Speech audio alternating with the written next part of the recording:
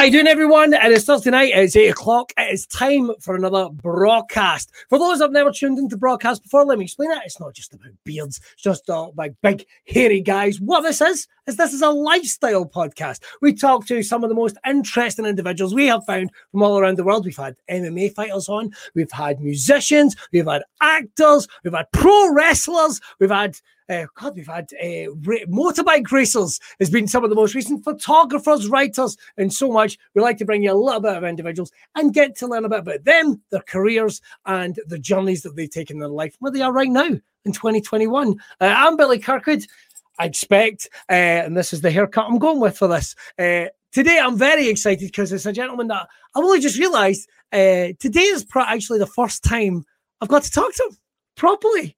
I think that's right. I'm probably going to get corrected in that and be like, sound like an arsehole, and I've totally forgotten. But I'm pretty confident. I'm really excited. He has been entertaining audiences for 20 years, an award-winning comedian.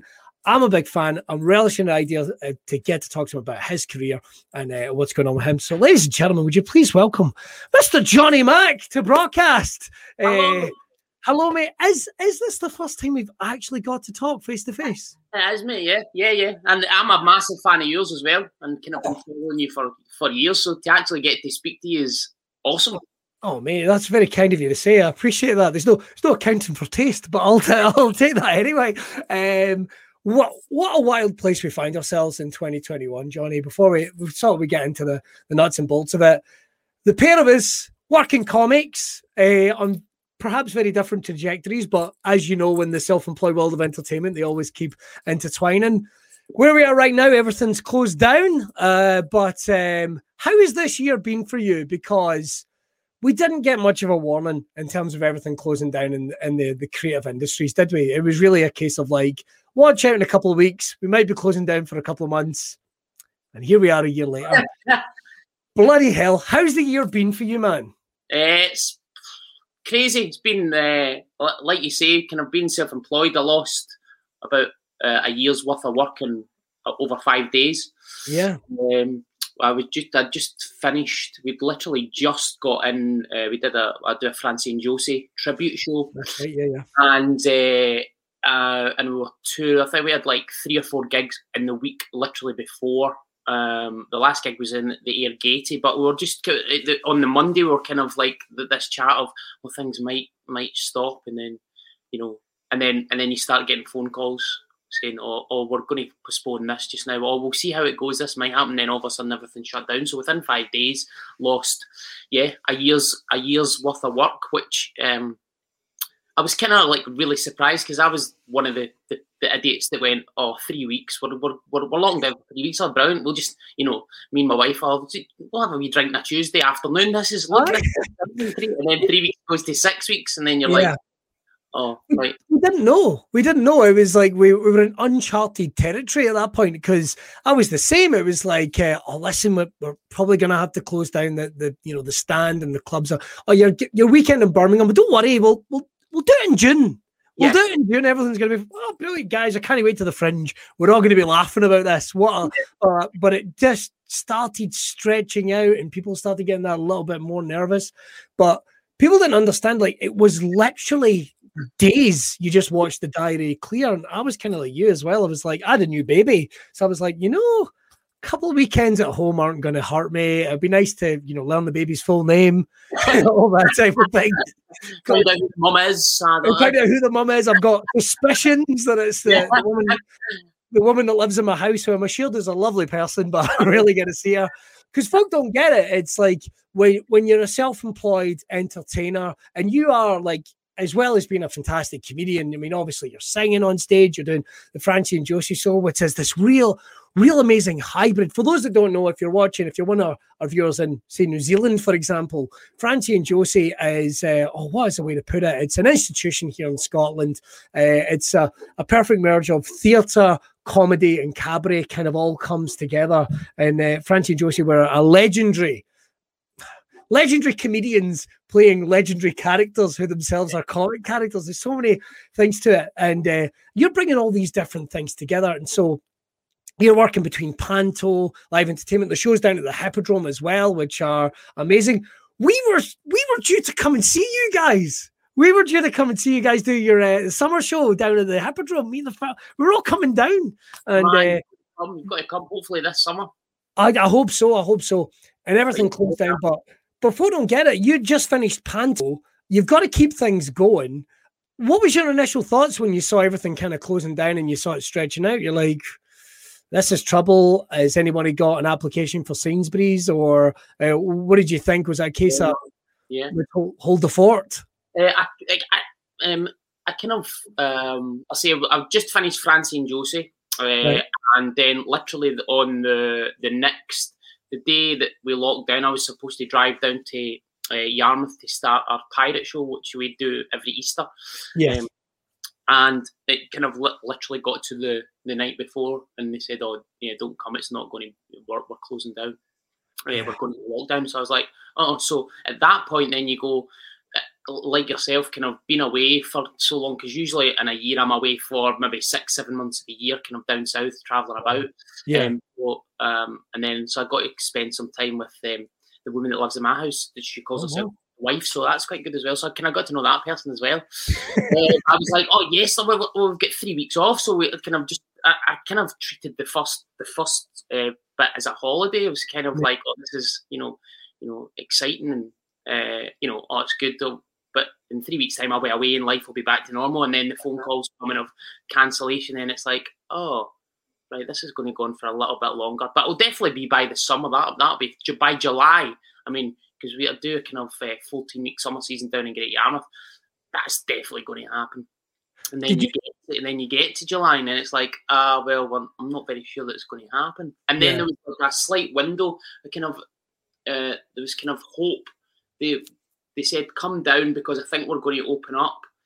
And I think it was whatever phase they were in. Boris was then going to move to the next phase where live entertainment could happen socially distanced. So I mean, the place where I work at the Hippodrome in Great Yarmouth had gone to all these lengths of getting these kind of rules, regulations in the theatre, making it safe for everyone. We had Brandon Lewis, the MP, come down, got the picture, stood in the ring like, hey, everything's going to be okay.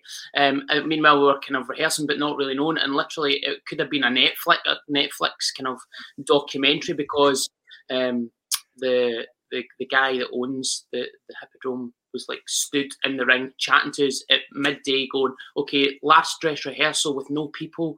We had some press. We had like 10 people from the press in. And it was like, the positive spin on it. They'll write this thing. We'll open tomorrow. Brilliant.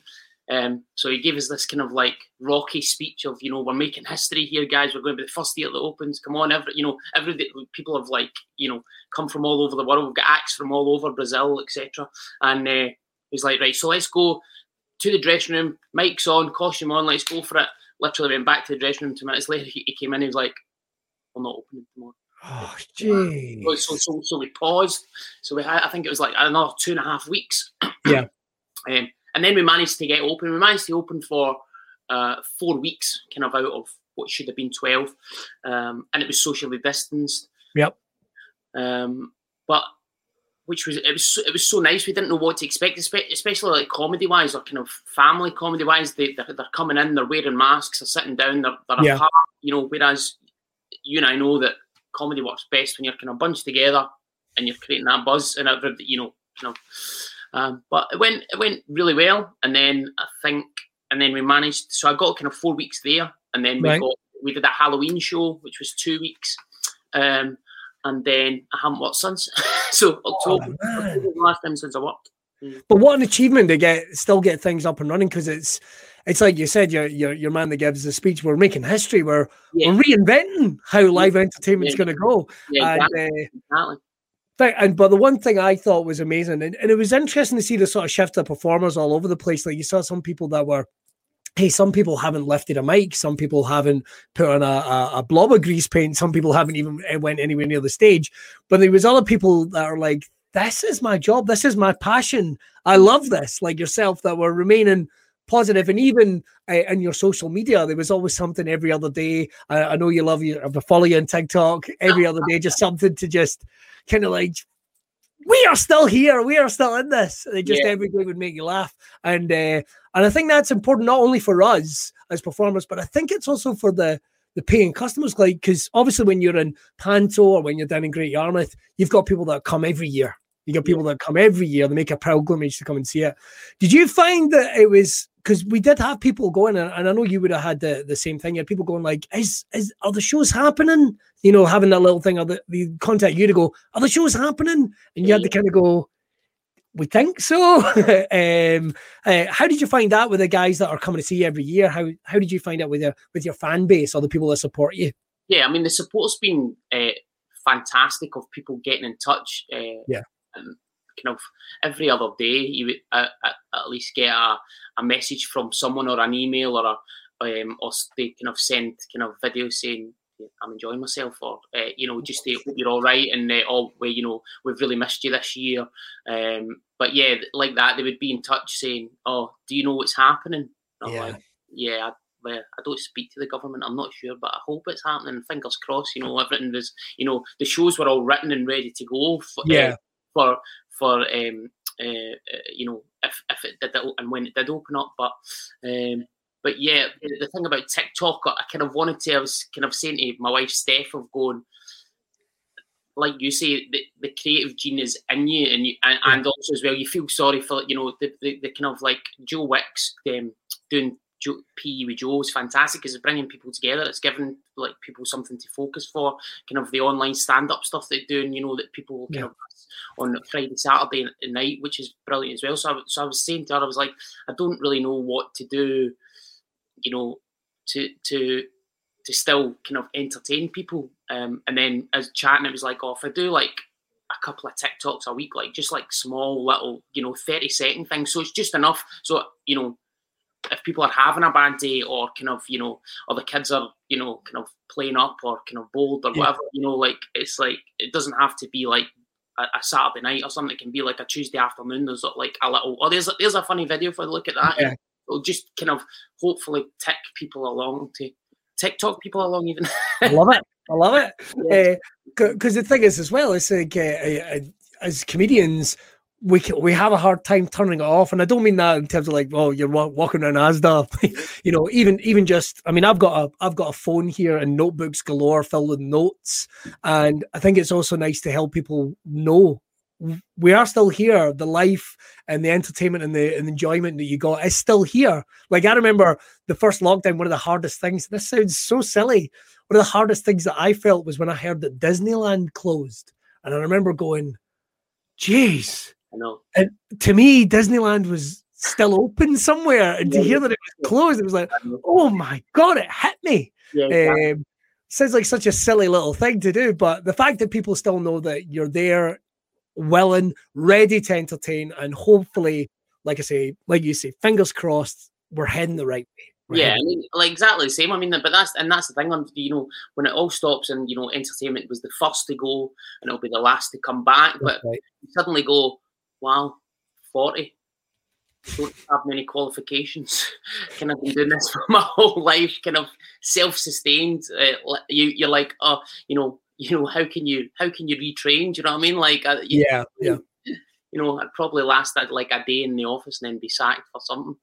Oh, God. Virtually, they talk about jobs being non-viable, virtually non-employable is a thing. Exactly. Something, these skills, these positivity, we're all going to be back on stage soon, hopefully. And as long as there's an audience wanting it, and there is, that's the one thing I've learned during this period. Certainly, if you look at Australia, I've got some friends that are over doing the comedy festivals there, hungry audiences. A couple of things I've done on, certainly the stand-up shows I've done online, garden gigs, the driving gigs. Folk are ready, folk will be ready, and I think it's going to be... and that's like when we did the summer, when we got that 4 weeks at the summer, say it was like socially distanced. So we went from like 1,000, like the theatre holds 1,000. I think we were like at 300, and kind of for the act, you're like, if you're kind of performing kind of death-defying acts, you're like, wow, just to 300 people, but that's hard. And also for comedy, so when we're writing it, you're like, usually it's kind of panto-esque, so you're looking for that kind of interaction, but they're not allowed to shout out, they're not allowed to like scream. You've just got to sit and kind of watch, and you're like, you didn't know how it was going to be, and how people were going to kind of interact, or would they want to interact, or would they just sit quiet, and would it be like they're just watching the TV? Yeah. But exactly what you said, the kind of outpouring of 300 people, you're suddenly like, wow, this feels like it's full. Like this could be full. Like the way the applause and the kind of the energy in the room, and you're like, people do really miss it. And I think when it comes back, I think there will be a real surgence of like, people will be going, right, come on, we'll go to everything, or we'll try and support the arts. Yeah, it's going to be different for a whole new generation.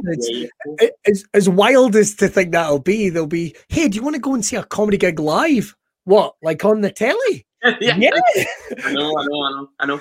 Yeah. And you guys as well, like, so the like kind of virtually do you have, I guess, like the Zoom ones, the audience, you can't hear them, or they don't.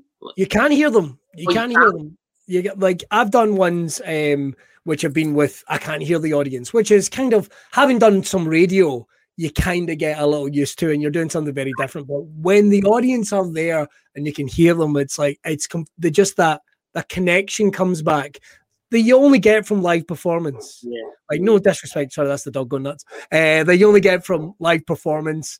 There's no substitute for it in the world, and I would say that to anyone. As much as the technology is coming up to scratch and it's amazing, nothing will ever substitute for that. And I think people know that. Yeah. There's so much to cover with your career, Johnny. First of all, like I said just before we kicked off, a little bonus fact for you. Johnny actually went to youth theatre with my wife, who is literally sitting in that room next door to us.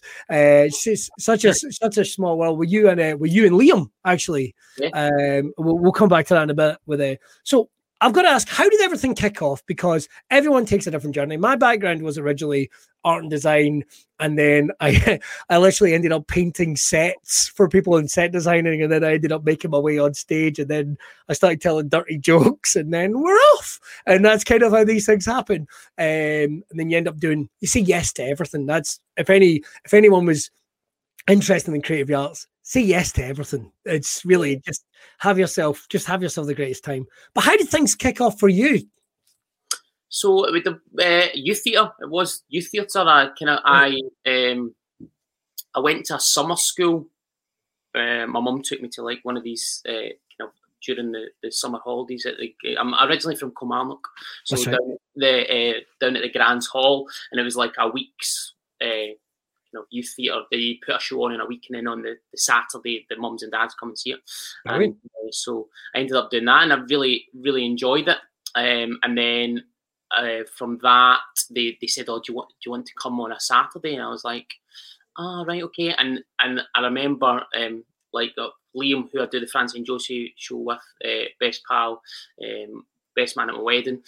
But I remember the first time I saw him was on stage. He was like a local celebrity. He'd been on TV and did things. But I remember when I went to high school, you have like an introduction day where you come along and kind of get to look around the classes, etc. Anyway, sorry. So we arrived in the morning, and they were all taken into the hall and sat down, and then Liam come on and did like 20 minutes of stand-up, like doing gags and stuff, and I was like, man, who's that guy? That's fun. He's great, and like, and everybody loved it. So he was like in the youth theatre, and then so started going to the Palace Youth Theatre, and I still remember, like, the first show. It sounds like kind of nostalgic or whatever, but I do remember doing that show, and when the curtain went up and could hear the audience, and I was like, what a memory. And yeah, that's kind of where it started. I only had 2 lines in the show, but I was like, I think I want to do this. Oh man, the two lines, but I'm getting these right. Exactly. Yeah, so did that. So I was in youth theatre for years. And then from that, so I couldn't really get a Saturday job, because if I got a Saturday job, then I couldn't go to youth theatre. So me and Liam started doing discos. So we were doing like the local primary school. So a good weekend would be a Friday night at Silverwood Primary. A Saturday, you would do hopefully a Saturday night like a wedding or a party or something, and then on a Sunday you would do a kids party as well. I think you'd get like £5 a time. Oh, so did discos, and kind of that was probably the first kind of introduction to kind of speaking on a mic or doing that, and then the youth theatre was for the kind of performance acting side. Do you think that's something that I mean, youth theatres are still prevalent in Scotland, but I don't know if it's a West Coast of Scotland thing. But I mean, I went to youth theatres. It seemed to be, it was like a journey, and it would be that people would really find their voice, their calling in life. Like I remember thinking, going to a youth theatre as a kid, going like, I know I don't want a 9-to-5 job. I know there's something else. No disrespect to my dad. He's like, he was a fencer and listen, I'm the third kid. He had no idea what to make of me by the time, typical West Coast of Scotland dad. He's like, I don't get this one. He likes wrestling. I don't even know what that is. He's no idea what's going on. But it was something about, it's where you met your friends. Like you said, you met Liam.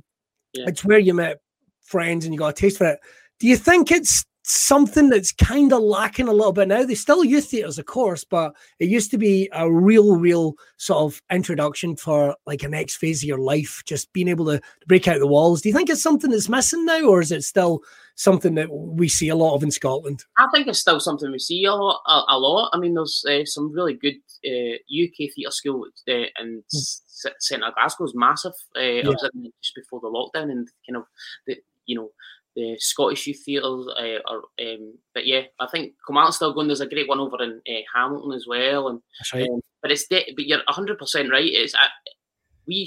I always remember as a kid, kind of like living for a Saturday afternoon. Like that was your whole life, like revolved around, and it was a social thing. I mean, I think the youth theatre was maybe only on for the senior youth theatre was like 1 till 3, but Liam and I ended up like meeting at like 9:30 in the morning, helping out with the junior youth theatre, going for lunch, then doing the senior youth theatre, and then kind of like wandering about the town to like 6-7 o'clock at night, like, and that was like a full youth theatre day if we weren't doing a disco. But it was like, and my closest friends that were are from youth theatre days, and then when we went to Edinburgh Festival, we did the festival.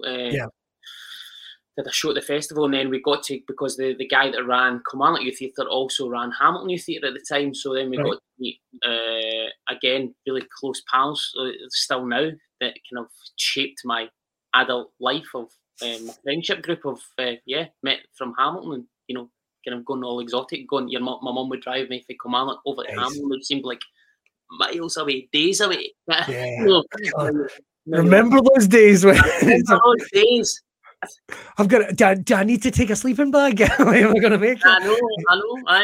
Well, I remember one of the I remember the husband and wife that ran the youth theatre at the time. We did there was the summer school, so we were helping out the junior youth theatre, we were helping out doing the senior youth theatre, and then we went we did the summer week. We were like kind of helping there, and then we went over to Hamilton for like 2 weeks, I think, because he had like a summer school over there. So like we were over there helping, and that was the thing. We're like, we were staying in his house and going to the thing, and it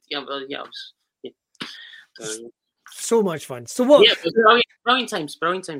And you got to go to Hamilton and see all those roundabouts. Very exciting. Well, I know. But when did the trip? Because there always comes a part, particularly in your young life, when you're getting interested in this, you're getting all excited, you're all full of piss and vinegar, you're loving it, you're getting a little taste of it. But then always comes that part, and there's nothing wrong with this. Some people will go into other facets of their life.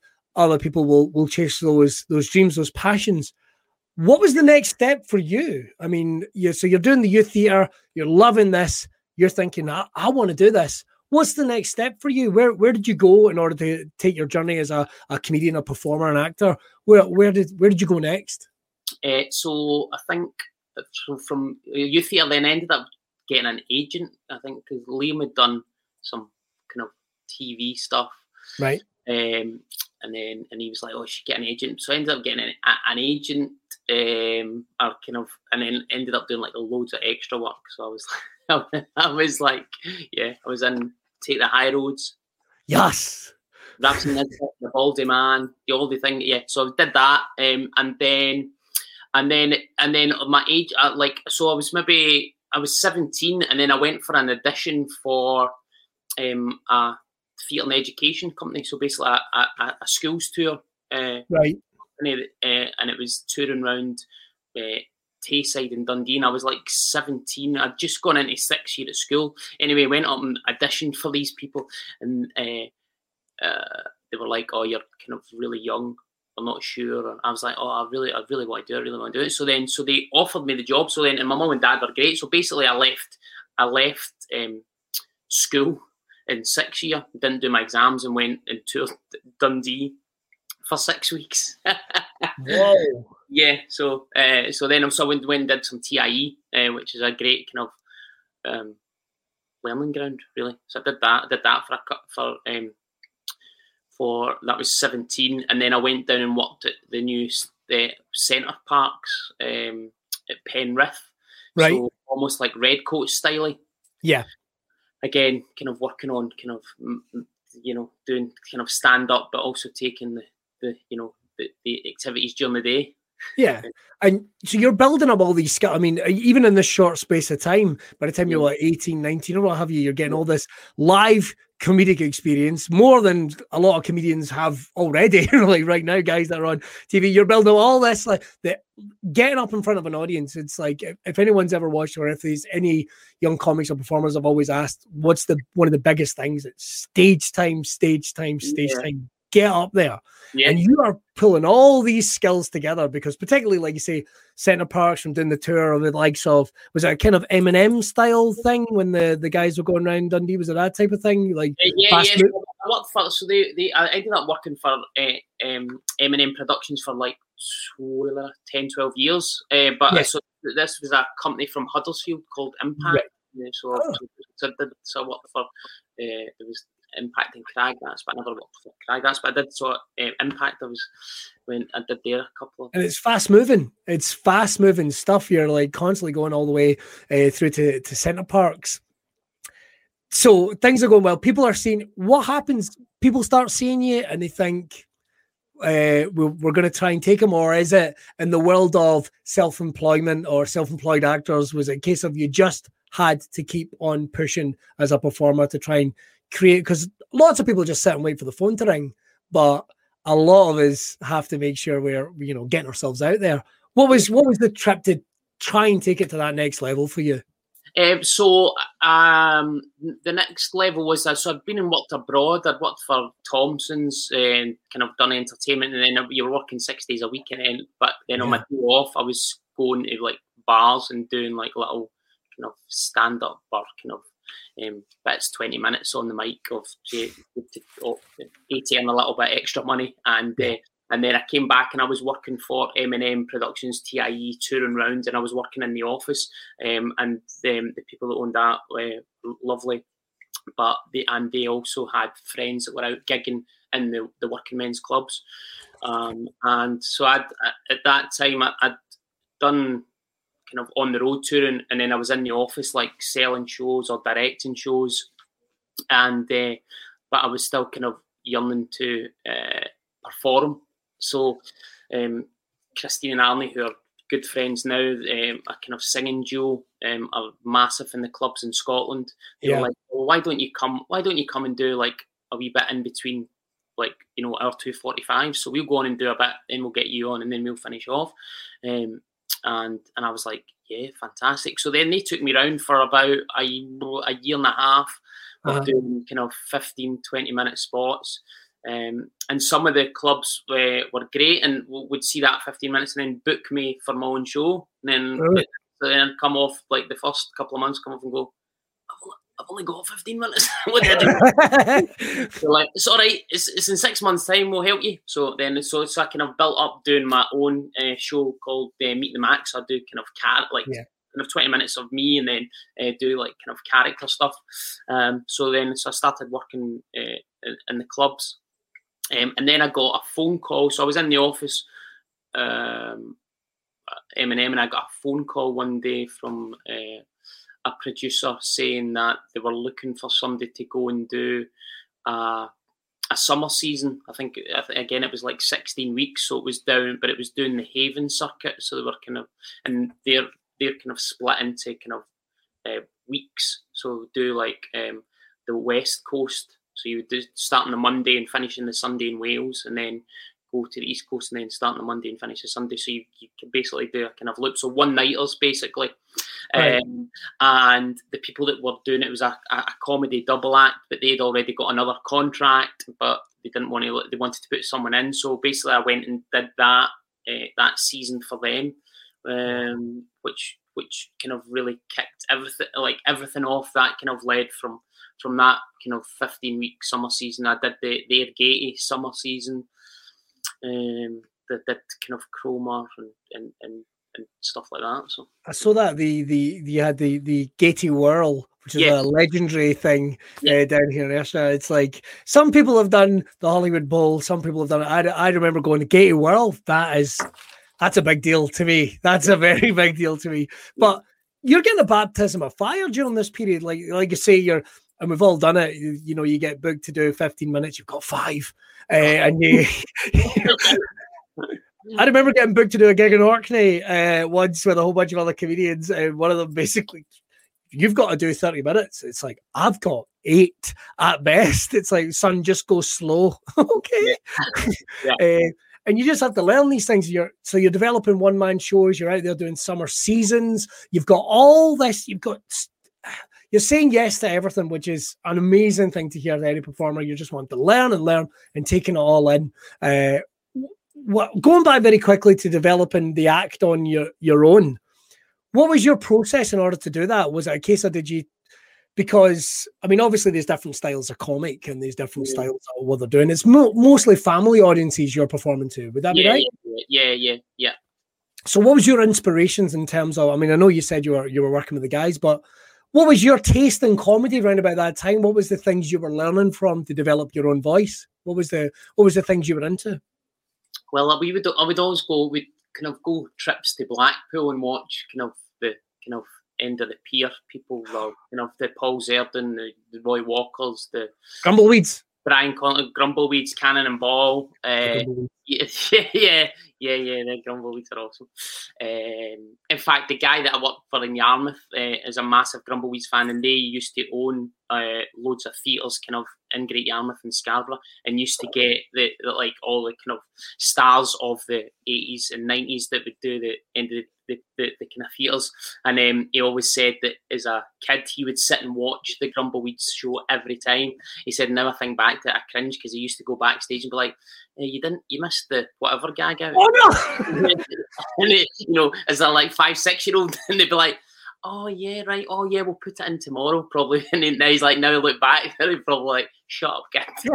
You even know the act off by heart, and he'd be like, oh, you didn't say that, or you changed, you did that one, and then you did that one, and last night you did that one and that one. So, but so that kind of stuff's kind of family, and kind of going to pantomime as well. Like I really kind of grew up admiring the people that could make me laugh, and then make like my mum or my gran or uncles where everybody could laugh. So that I was trying to like throw the net as wide as possible for everyone to get it.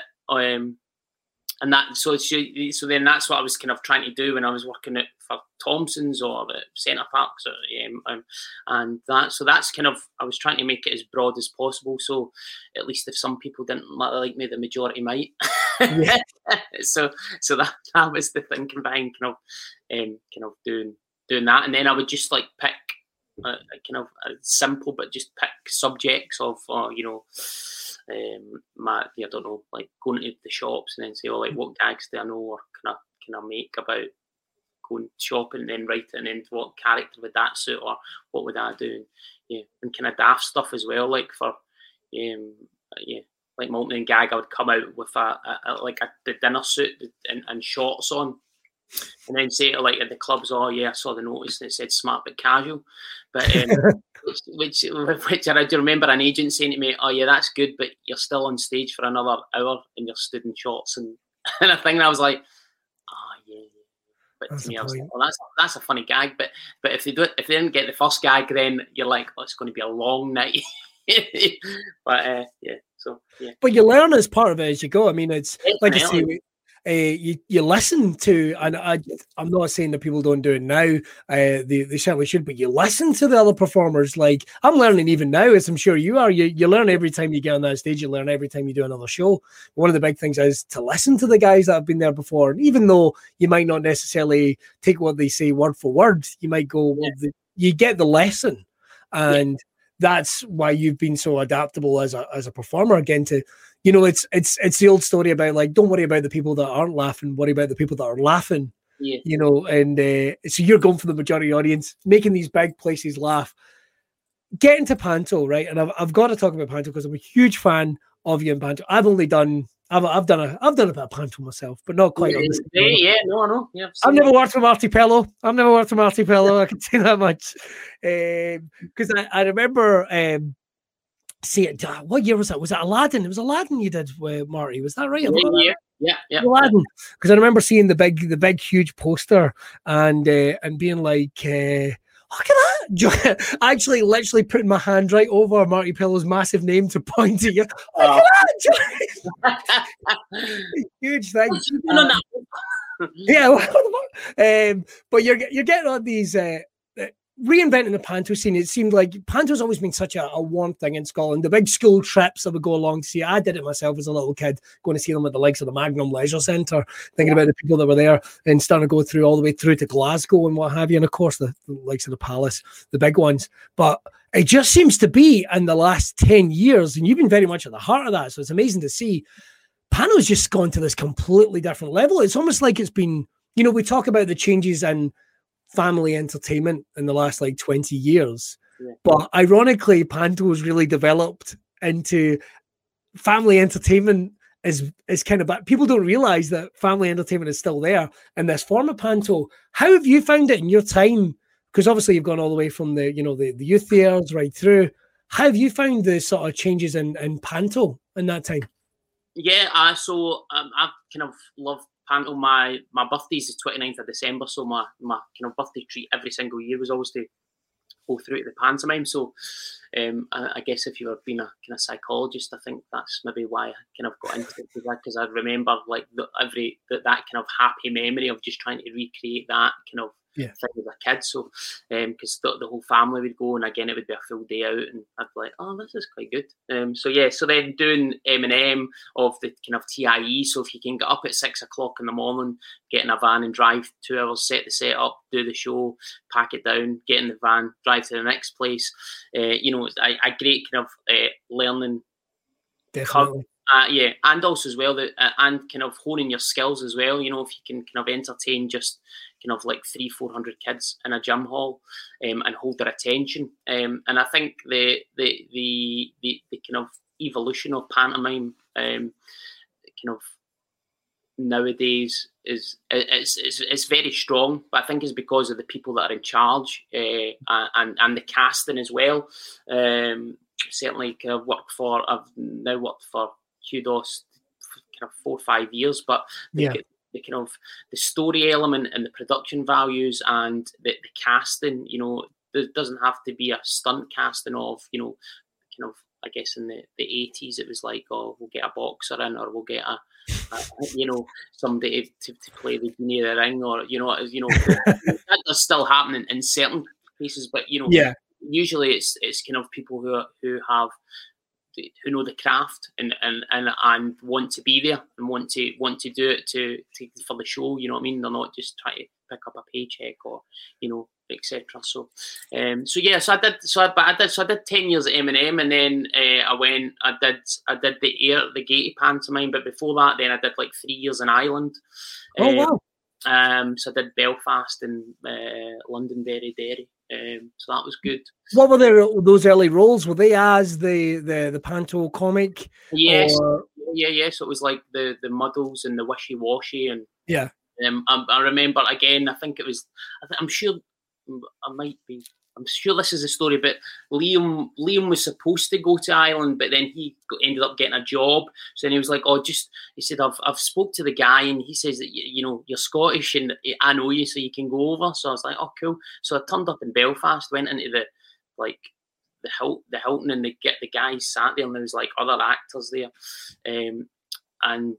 But we kind of sat down, and then he just started like dishing the parts out. There was like no audition. It was just like, all right, so you can sing, all right, and you're handsome. You can be the prince. You can be the fairy. You can be this.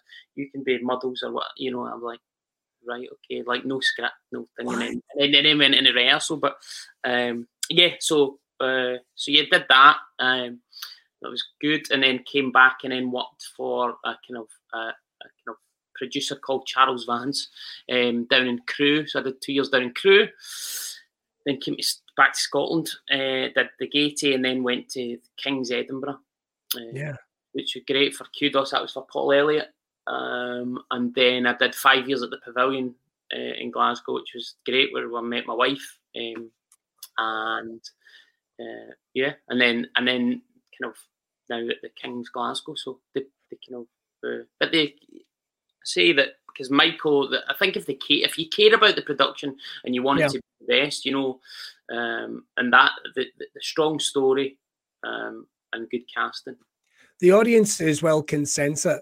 I think when you're having a good time on stage and you believe in what you're doing, I think you can, because we've all seen pantos that are maybe a little listless, or maybe they're not given, we're not pointing any fingers or anything, but we've all seen those pantos and you come away, like, you should never, an old friend of mine, sadly not with us anymore, always said the one thing: you should always come away from a panto going, that was a great time. Yeah, like you should always just come away, regardless, even if it was, in a gym hall, even if it was a little local community one, you should always be coming away going, that was a good time. I love that. One of the things I appreciate, because I always get cast as the villain, always a funny villain, but never mind, I don't mind. You get to write your own jokes half the time when you're the villain, but the panto comic, it's when I was a kid, or when I'd seen pantos, I didn't appreciate that role, because you think, oh, that's just, all the lines are in it, and that's just another member of the cast. They're funny. I think they're great. But it is the whole show. I mean, like you said, there's a lot going on, and there's so many little cogs and intricate parts in a panto. Like, it is normally, in some cases, unless they're starting with a baddie, you are the narrator, you're the voice, you're that immediate connection between the audience and the story. Yeah, the great thing is, that's why I think, is you can kind of break that fourth wall. Prince and princess they kind of carry the story, but it's almost our kind of job to take the audience by the hand, and that's where you can kind of deviate from the script. Maybe if something goes wrong, you can kind of talk to them as your pal, and kind of like sometimes ham it up, sometimes play it serious. You've always got, you can always kind of look out, whereas other kind of members of the cast aren't afforded that kind of luxury. But that's again, like you say, kind of grown up. Remember going to watch the pantomime and thinking these people were absolutely fantastic, and that you kind of loving that. And that's the good thing. Like, now I can share that with Elaine, because we can both talk to the audience and have that kind of comedy double act, doing routines, and kind of taking the audience by the hand and guiding them through the story. How I've got to ask this, because I know you met your wife during the Pavilion. How was it during panto? Is that right? That is right, isn't it? Yes. How do you chat someone up during the course of a panto? I only ask this because it's always so frantic and so much running about. How did you pull that one off, Johnny? Yeah, the thing is, I didn't, because I'm absolutely horrendous. Well, I always say that because we didn't get together during the pantomime, but I was Peter Pan and she was a Lost Boy. Worked that one out, but it's a lot to unpack there. The mad thing was that she had to help me. There was like I get put in, typical panel. I get shot out of a cannon, but I get put into a cannon, and I had to run around, and I had to change my top, and she had to stand at the side and hand me the jacket so I could put it on and go on. But I didn't actually. We kind of chatted and got on, but it was never like a kind of flirty thing. And then when the pantomime, when we finished, then in January, then we were still like socialising as a cast because we got on really well. And I think it was kind of mid-February. And I kind of ashamed to admit it, but I was like to my pal had to be like, you know that he likes you. And I was like, kind of like stood away, like going, like talking to somebody else, pretending I wasn't like listening. But anyway, so I wish I could tell you that I've absolutely like smoothed they kind of chatted it up with some hilarious lines. But you know, when it actually matters, I wasn't there. Tell you, Joe, but don't ask me to confess my feelings. But it's a real story. It's how it actually kind of happens, to be honest. Will you nip my pal? The old equivalent. What fancies you? Where you going? Oh God, that's. I got to admit the story with this lady on the other side of this wall. Don't need to tell you, it doesn't pay me in a good light at all. Oh come on! It's only us two. You can tell me. exactly. But you've got to work with some huge names. First of all, we've got to talk about that. And one of the things you always find in Panto is there's no airs and graces, particularly people that have. You're in the middle of Panto, you're on top of each other. Whenever you're in any production, you're kind of on top of each other. You're in each other's pockets. Sometimes, as we've said, you'll see these people more than you'll see your family. So they become family. You've worked with Marty Pello, I believe. I know you work closely with Elaine, of course, at the Kings. Yeah. Absolutely fantastic. Fingers crossed you guys are going to be back again this year. It's if things go the right way, we're going to be seeing you guys back on stage together. That's awesome. How have those times been coming back to Scotland? Being in, I'm not saying this to annoy anybody, being in the hottest ticket in town when it comes to Panto. No disrespect for the guys that are doing the big ones up at the Hydro. Somebody really good. I love paying 60 quid to see somebody that size. I think it's great. But what's it like being in that hottest ticket in town? Because you do have people that come back each and every year, and it's always so weird with audiences. We were talking about it earlier. You will have the people go, "Well, you did that joke last year. I saw you do a joke like that this year," or then you get the people that turn up and go, "You didn't do that bit." It's like. Well, I wouldn't do that because I did that last time you were here. Yeah, exactly. I brought people expecting you to do that bit. It's a different show. You can't win. How has it been doing that show? Because that looks like that is just an absolute blast doing the Panto in the centre of Glasgow during the most hyperactive, exciting period in the calendar. Yeah, I mean, there's nothing like a kind of West Coast audience, kind of Glasgow audience, or even on a Tuesday. It's like it's like a Saturday night.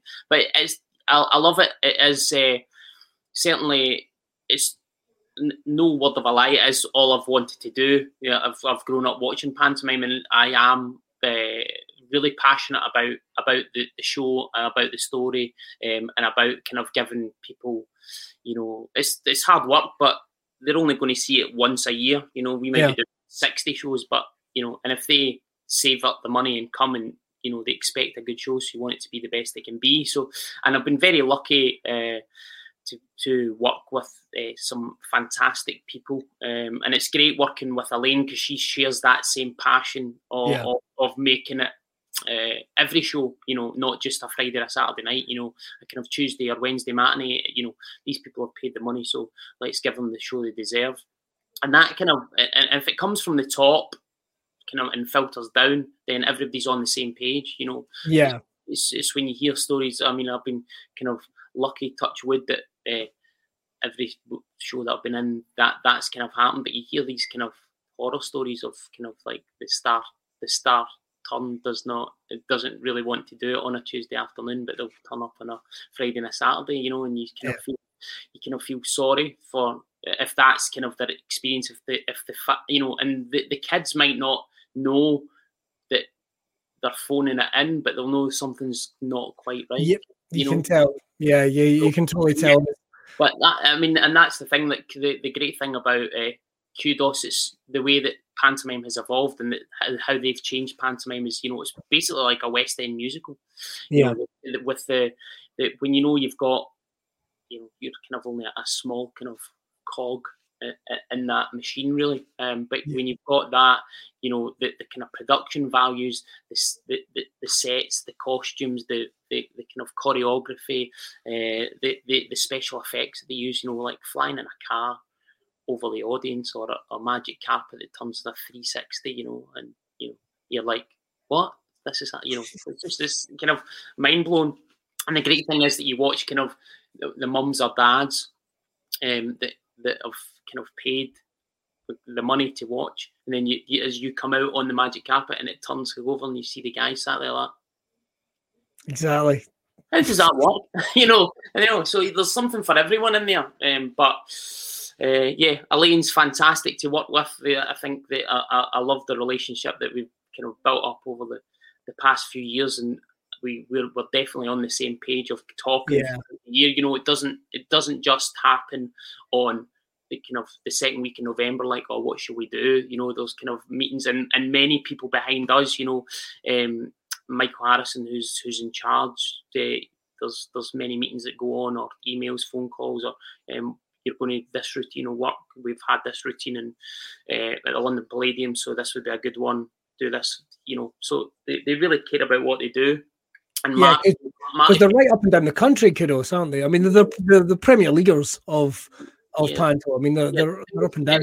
35 they've got round and about, but and that, you know, it's a great kind of pool to be in, because for exactly that, you know, you know, if you write 2 of the routines, that you get 3 other ones as well of that's been in different theatres that'll go, this is a good one, or this is how, you know, do this routine this year, and then we can do that one, you know, and it kind of moves around. And then kudos are also with Twins FX, so they're the guys that have the flying carpets and the flying carpet, and the kind of, I think the one at the SEC was we had the giant gorilla, which was like took up the full size of the full size of the stage.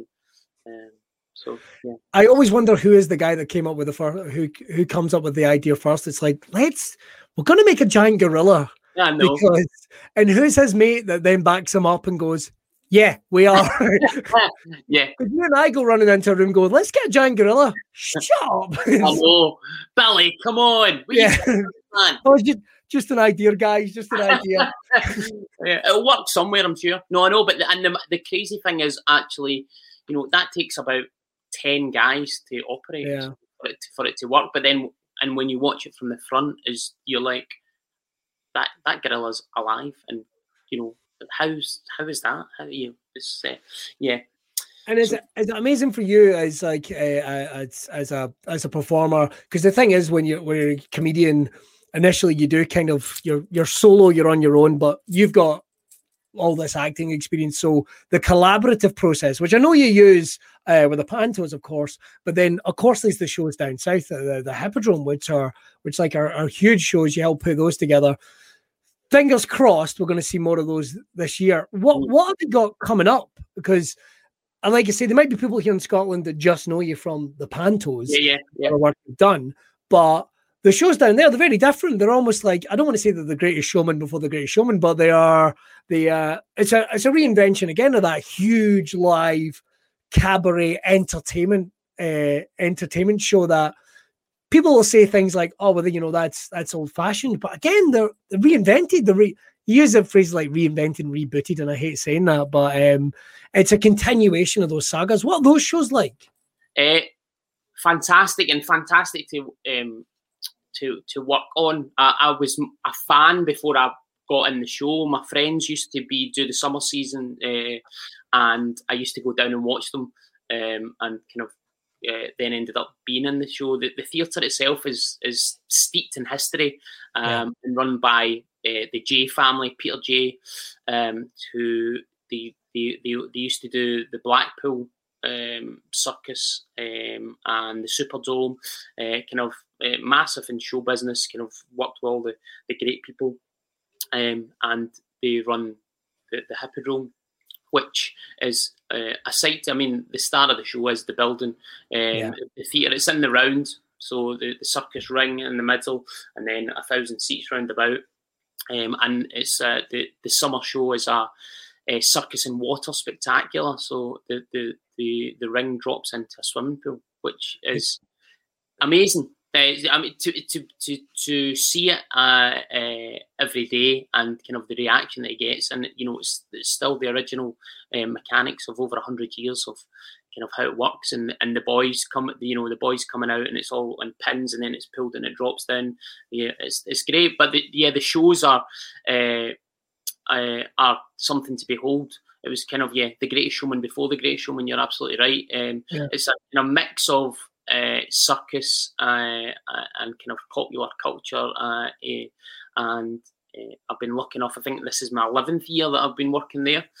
Brilliant. And the family again just want it to be the best it can be, so they'll have acts when we're allowed from all over the world. So for 10 years, I've been meeting kind of Brazilian, Argentinian, Spanish, Russian, Polish that come over and have these like sensational acts. It's not just people are risking their lives to entertain and manage to do it. I mean, the summer season will run, I think, when we did the last full one, it was like 120 shows, and they're doing that 120 times, and they come out, so it's great. So then in between, you've got this guy just yes, he risked his life. I'm now going to tell you a joke because I don't want to. It's the best gig. It's the best gig. Well, I know, and you get the applause, and you're like, wow, he just risked his life, and I just told you. Thanks very much. But I love doing cabaret shows. I love doing cabaret shows when you come on after someone that's just hung around in flames. You go, hello. Yeah, exactly. Somebody just dropped 30 foot and stopped like that off the floor, and then you're like, hey guys, I'm enjoying myself. But yeah, so the shows are really good. The tech behind it as well. So I think I did about 6 or 7 just summer shows, and then we started talking about doing something for the Easter holidays. So we did a pirate show, so we've got a full-size pirate galleon, and that's much more pantomime, much more story-driven. And then the summer show is in the round, so that's the 1,000 seats, and is kind of more just kind of Britain's Got Talent. And I would say at least 2 or 3 of the acts every year have been on Britain's Got Talent. So the guys come down and scout out and go, oh, we'd like them to come on. So that's the kind of have they ever mentioned to you about doing Britain's Got Talent? You ever had the Britain's Got Talent business card? My talent, so when I find it, I say it's all right in. But I got it once backstage at the Stand in Glasgow, and they went, "Here you go," and I was like, "Oh, absolutely not!" Like, absolutely not. Did you guys see what I did? Yeah, that's good. I'm gonna get 5 X's, and there's only 4, so I'm out of this. No, yeah. So, so it's really they're kind of a really good, and you've got to definitely come down and bring the family. We'll look after you. It's a great. It's kind of such a special place and what they create, and that again, what kind of on I keep talking about Tuesday. I don't know why, but like a Tuesday afternoon, you get this like Saturday night show. Pyrotechnics, water, kind of. It's non-stop. It's like a train, and that's the thing. Every year you have to keep raising the bar. So, but it's a great thing for for the kind of pantomime and the summer help, because if you've been kind of gigging for 15 weeks in the summer, you've got that for panto. So and then the same, you finish the panto, and then you can go into that with different ideas for the summer. So, I just want it all to come back. Yeah, yes. Well, I could see it in your eyes. I was about to say, even when you were talking about raising the bar, and it's why we do it, and it's why I would say to anyone that, particularly during this period, or even out of this period, if you're thinking you're working hard and you're getting frustrated, trust me, you will meet people that are as passionate and excited about doing it as you. Yes, it's worth slogging through to get there, to get to those people, because it's thoroughly worth it. Johnny, I could do like another hour talking to you. There's so much, but I'm waiting at time. I've got some quick fires here for you. Quick fires. One thing I have to ask, and I know it's a passion project to yours as well, but we got to talk very quickly about the Francie and Josie show. You guys brought it back in a way that is scary, because it is like, because what I loved about it was with the love it's done, because you guys aren't turning around going, "This is the new Francie and Josie. This is a tribute to Ricky Fulton and Jack Milroy." It's a real kiss in the cheek to those guys and bringing it to a whole new generation. Yeah. Is this a passion project to use? Because you can feel it every time you see you guys. You and Liam especially, who's a fantastic performer. You guys just work so amazingly well together.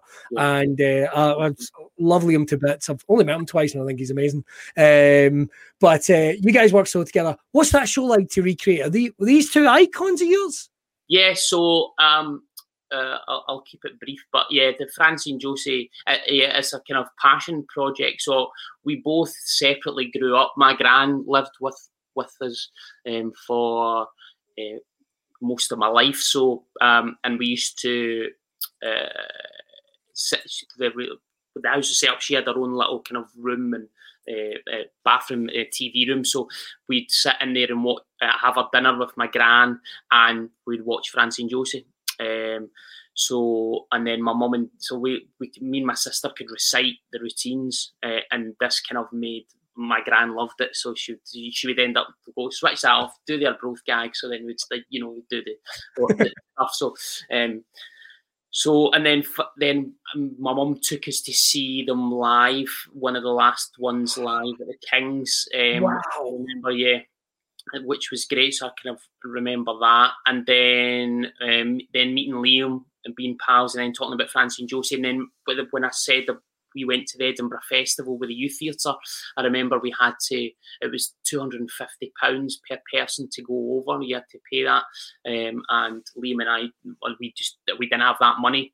So we were like, oh, maybe we could put on a show. Maybe we could do a show and then charge people money. And then that could pay for us to go. So we then created a double act called Me and Him. And it was a kind of two-hour variety show. And within that, we did half an hour of Francie and Josie.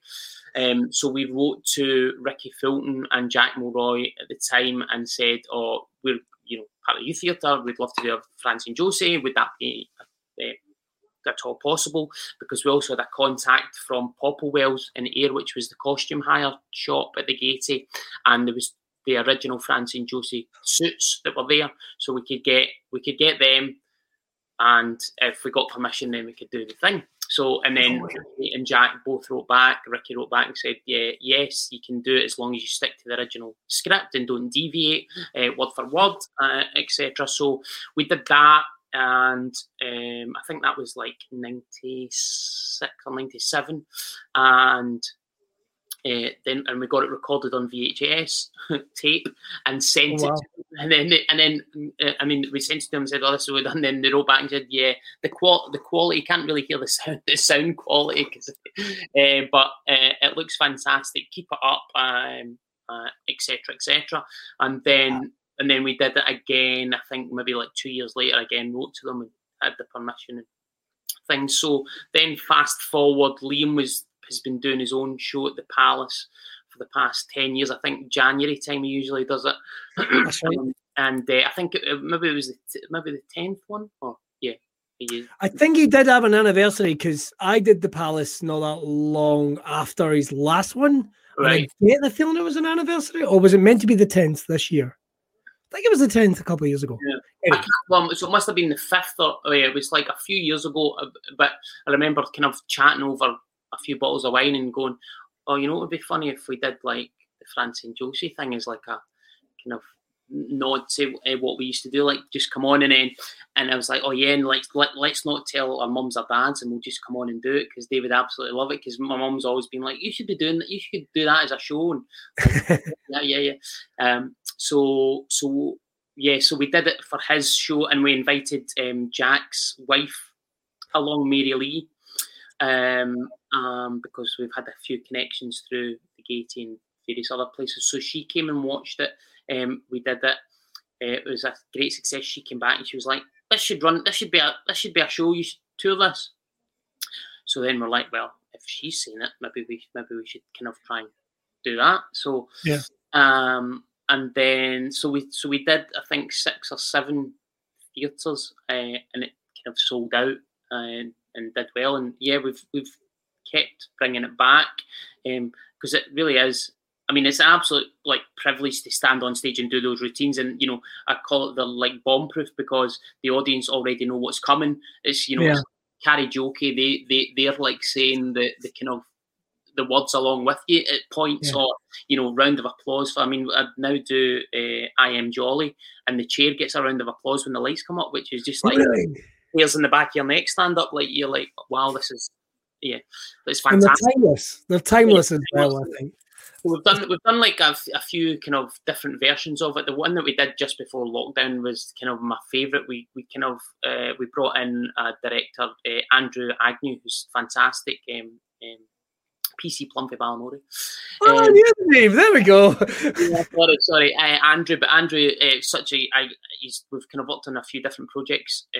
Both of us with him together. So, and he came in and he was singing in the show, and we had the St Andrew Sisters as an act, but we kind of like made it more a kind of play-esque as opposed to just stand front and do the routine. So, so that worked really well. And but just doing the Arbroath gag or remember the jokes and the I Am Jolly as well. Just it's a privilege to do that, and it's really like you say to keep the memory of them alive, and also to bring it to a new audience. We could be, because of the pantomime or kind of other stuff that we've done. The kind of if people that come and see it or that have seen in pantomime, we have a couple of times where at the beginning where they're like, they're really good. I didn't know who they were until you did it, and then I was like, what?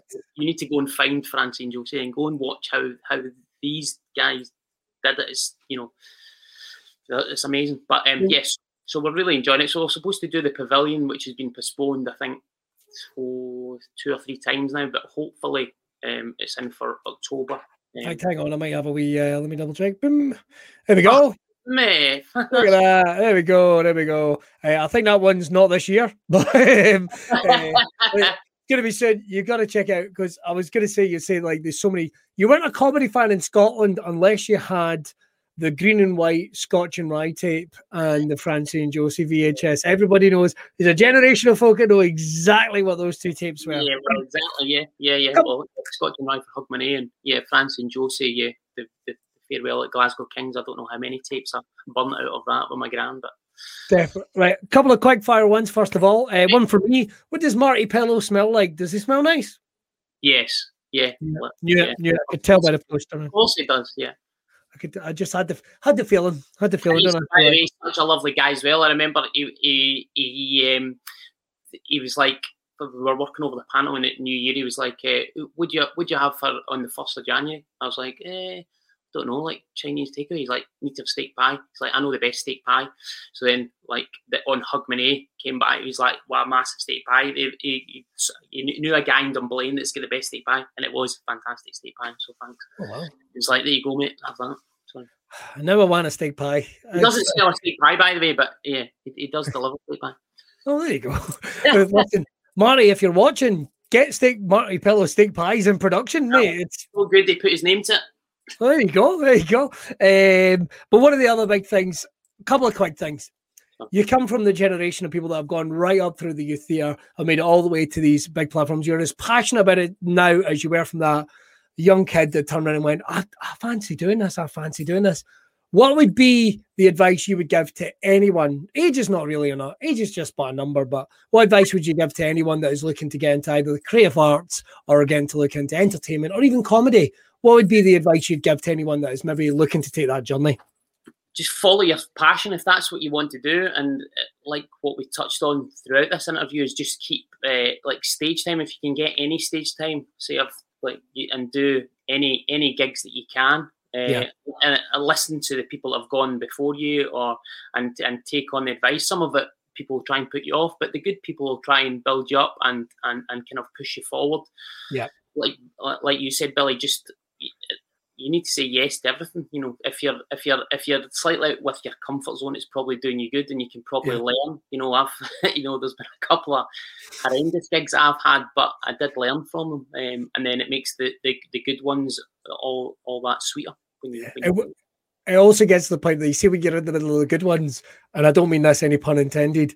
you actually find yourself enjoying yourself. It's like, exactly. And that's where the catchphrase came from, because I used to prop it up with a couple of dodgy gags, and then I'd be like, I'm enjoying myself, and then they would be like, oh, you didn't say that one, or I'm enjoying it. Oh, that's quite funny. So that's where that came from as well. But yeah, just follow your passion. Don't get put off. Don't let people put you off. If you want to do it, go for it. Just go for it. Well, you've also answered my last question, because I always wondered the origins of the catchphrase. I'm enjoying myself, because people turn up to your shows without on t-shirts. I'm pretty sure there's going to be a tattoo out there somewhere. Pretty sure. Has anyone came up with a tattoo yet? Not yet. I've still got some room left. Johnny. That would make my day. But I did it. That was from gigging. I'm doing like some cruise ship stuff, and when you have to do like 2:45. So, and kind of what you said when I started out, when I was doing the Thompson circuit, it was like a tight 50. But then when you went to do the ships, it was like 2:45. So I was like, well, I've got a tight 50, but I don't have the rest. So then I was like, so you start putting gags in that would kind of just get you through, and then I'm enjoying myself. And then it started to kind of catch on, and then it was actually at the Pavilion Panto. We did the Wizard of Oz, and I was playing the Tin Man, and again in for a meeting, me and Gordon, and saying, right, so what gags do you want to put in? What are you going to do? And then literally near the end of the meeting, I was like, oh, and I've been working on this thing, like doing a little catchphrase saying I'm enjoying myself, and it was like, right, okay. So then fast forward 6 months when the script came out, and there was like loads of I'm enjoying myself, and I was like, oh, okay. And literally from the first show, so through it, I maybe said that like every time I came on stage, and then at the end when you like step forward and you say, oh, thanks very much, and come again, and we're doing this next year, and then I just step forward and go, I've enjoyed myself, and the place went, hey. And I was like, wow, this is so, yeah. So that's what I'm enjoying myself came from, and I love it. There's not a lot of people that have a powerful catchphrase in this day and age as well. So exactly. You're a pioneer. I wonder how many awful I'm enjoying myself rip-off catchphrases that are out there. Guys that have seen you and they're like, I'm gonna get it. Fuck, this is cracking. Get off! I know. No, it's when they get it wrong, when they come up to you and you go, hey, are you having a good time? Yeah. You're there with a t-shirt on. I'm enjoying myself. Yeah. The vuvuzela, the party popper, and the t-shirt, the hat, the thing. But yeah, no, it's and when I work down south as well, when I get the parents send videos of the kid, and kind of the English ones doing a Scottish accent of it. It's great. I love it. So we know hopefully you're going to be back in Panto at the Kings at the end of this year, but it's a constantly changing things. I know from when we're recording this in about an hour's time, we're hopefully hearing what's going to be going on here in Scotland, but we obviously want everyone to be safe. We know the amount of work that clubs, theatres, venues are putting into making sure they are safe and they are ready for when we can start letting audiences in, even if it's in the small numbers up into the big numbers. But hopefully we're going to be there sooner rather than later. What's coming up for you, Johnny? What have we got coming up? So at this moment in time, there's lots of things on hold, but I'm hoping for the pirate show, I'm actually quarantining at the moment to go down to Yarmouth, and we're going to film a pirate show, which will be available to stream. So I'm going to be doing that in 3 weeks' time. And then hopefully the summer, as kind of Boris has kind of laid out, hopefully by the 21st of June, we'll have some kind of theatres and shows open and everybody back together. So that would be summertime. I know. I can't. I know. Like even the idea of it every now and then. I mean, it's even. I mean, I think I've got 2 gigs in the diary, in the diary. But even the idea of it makes my heart flutter, and it's like, I know. Oh my! Just imagine. It's mad. Actually, watching. We were watching Hamilton on the Disney Plus, and also as well when you see whatever these kind of the shows that are shot live, and you just hear that audience reaction, you kind of get like emotional, going like remembering, going, please, you just want it to come back.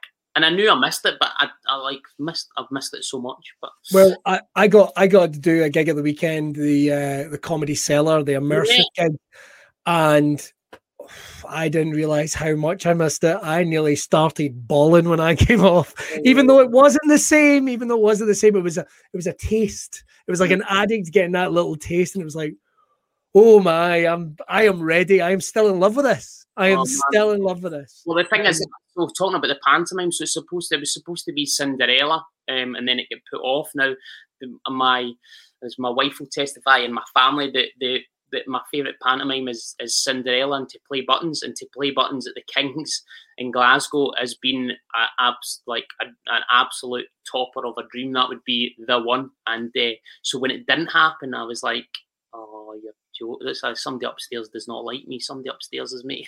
This is not happening. So when it comes back, and when I talk to Elaine, when we talk about it, or routines that we could happen, I'm like, I think I'll just cry when I walk on stage. I think if I'm dressed in that buttons outfit and it's a packed King's, I'll be like, I like the show run at like 3 hours. There'll only be like 2 hours of story and an hour of me trying to hold it together. You know what I mean? I'm glad we both said that, because I've literally thought this. I've had the same worry. Good. What if that's good, man? Yeah, honestly, I like. Yeah, it does. It's like to think of a full theatre or that reaction of. It might just hit me. It might just. I'm so sorry. You got people that have waited for their night out for 2 years. Exactly. I didn't pay £10 for this. Is this his boy's act now? He just comes out and cries. It's very new age. So, yeah, something different, son. I'll give you that. Somebody throw a pie. I don't know why every audience member is always my dad.